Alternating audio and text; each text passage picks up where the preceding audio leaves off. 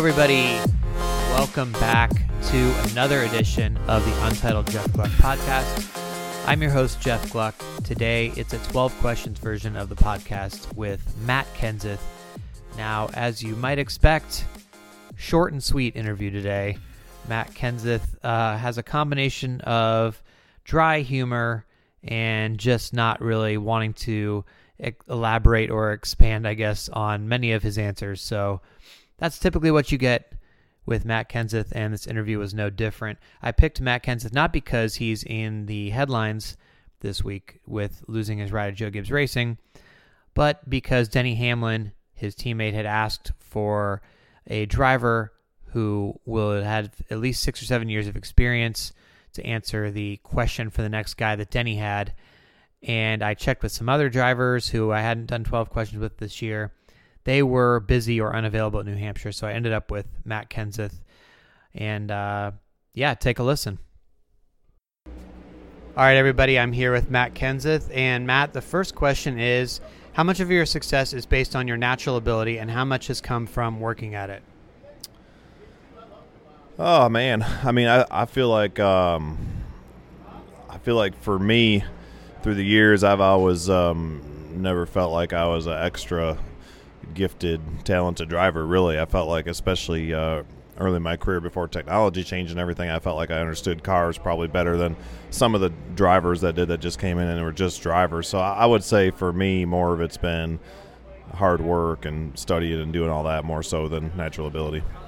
So obviously, Jeff Gordon, Tony Stewart, Carl Edwards, now Dale Jr. have all either retired or retiring the next year. What's your pitch for fans of theirs to become fans of yours, maybe latch onto a veteran who's still around? I don't know. I'm not much of a salesman.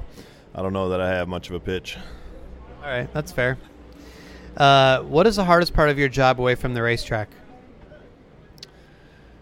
I don't know that there really is one away from the racetrack. I mean, I hate to, first of all, call driving race cars in a circle a job. It's pretty much a dream to be able to drive race cars and get paid for it. So I don't know that there is a bad part or a hard part of the job away from the racetrack. I guess one thing I've never really enjoyed or been nervous about and all that is probably public speaking. So probably anytime I have to get up and give any kind of a speech is probably the worst part or scariest part for me. So let's say a fan spots you eating dinner, you're out in a nice restaurant. Should they come over for an autograph or no? Sure, why not? Well, you might be eating. Well, I mean, I could wait till my mouth isn't full, but yeah. What's a story in NASCAR that doesn't get enough coverage?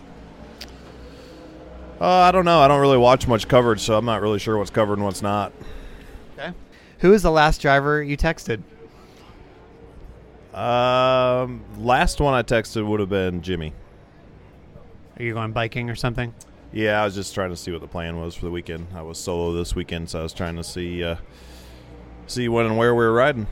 Sweet. Yes. Thank you. Do you consider race car drivers to be entertainers? The drivers? I mean, I think it's an entertainment business for sure. I think that people, though, go to watch the drivers, race cars, pit crews, all that stuff. They come and see the competition. So I don't know if just the driver is necessarily an entertainer, but I think it's obviously an entertainment business. So everybody comes and watches for us to be entertained. Matt, what is your middle finger policy on the racetrack? I try not to ever do it.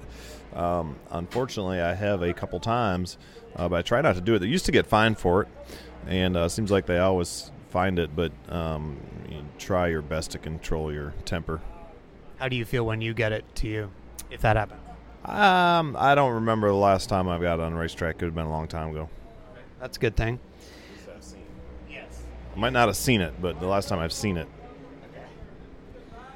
So some drivers keep a payback list in their minds for negative reasons. Do you also keep a payback list if somebody cuts you a break on the track, they've done you a favor or something like that?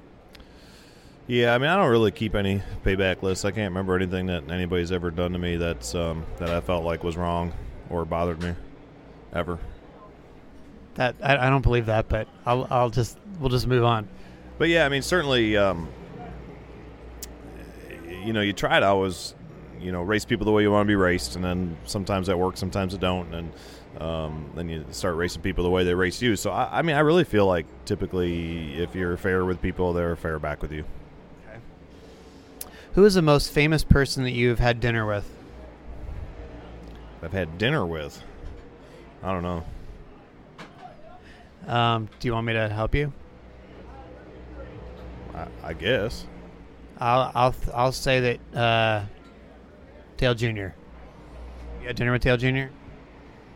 Like a real sit-down dinner? Probably not. Jimmy Johnson? I've had dinner with Jimmy Johnson. I thought these were my answers, not yours. Well, I just felt like you maybe could use a lifeline. It's like on Who Wants to Be a Millionaire. I throw you a lifeline. Yeah, I don't know. I don't really.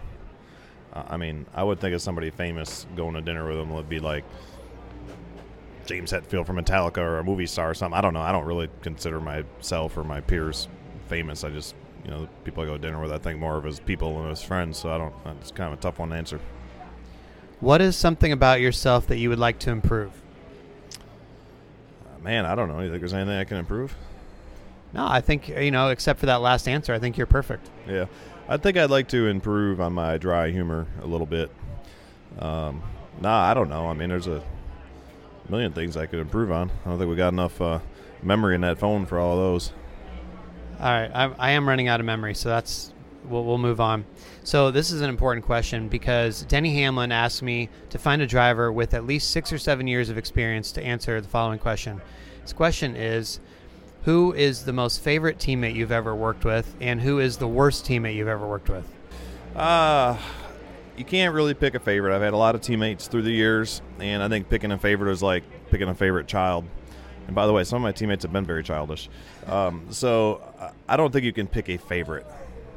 Can you pick a worst? You can't really pick a worst either, but I will say that the first time around, Carl would have been for sure the most challenging teammate that I've had to get along with, and we're probably both equally responsible for that, because I would say we just didn't really understand each other and we had very different personalities, and so we definitely clashed the first time around. The second time around, we got along great. So yeah, there you go. That sounds like the first time I interviewed Carl and the second time I interviewed Carl. So okay, the next interview is with David Reagan. Do you have any question I could ask David? You could ask him the same exact question. Oh, really? Just pass it along? Yeah, just pay it forward. Thanks for doing this. All right, no problem. So there you have it, everybody. That was 12 questions with Matt Kenseth. And tough to tell at times whether he's trying to be funny or just doesn't really feel like answering the question. Never quite sure. Maybe that's part of his game there. I do want to give a thank you to those of you who have been using my Amazon link, jeffgluck.com/Amazon. If you use the link before you start your Amazon shopping, it takes you to the Amazon homepage, but then I get a small percentage, or like a commission, I guess, from Amazon for the sale. So that has helped Sarah and I this week. We just got a big delivery of paper towels, Kleenex, laundry detergent, dish soap, toilet paper, etc. So yes, you helped me buy toilet paper with your Amazon purchases. Definitely appreciate that, because you saved us actual real money so I could buy some stuff on Amazon. Every little bit helps, as I'm trying to save money this year and get to as many races as possible. Speaking of which, this week I am off to Indianapolis Motor Speedway, and then I will also be at Pocono Raceway and Watkins Glen International. So thank you so much for helping me get to all those races, as well as New Hampshire, where I was able to do the 12 questions with Matt Kenseth, as well as tomorrow's Social Spotlight interview with Dale Earnhardt Jr.'s PR representative, Tiff Daniels, who actually used to be a driver and engineer and is now in the PR world. And I think you'll find that interesting, because that's quite a unique transition that you don't see very much in NASCAR. So that interview will come out tomorrow. Until then, thanks everybody for listening, and talk to you next time on the Untitled Jeff Gluck Podcast.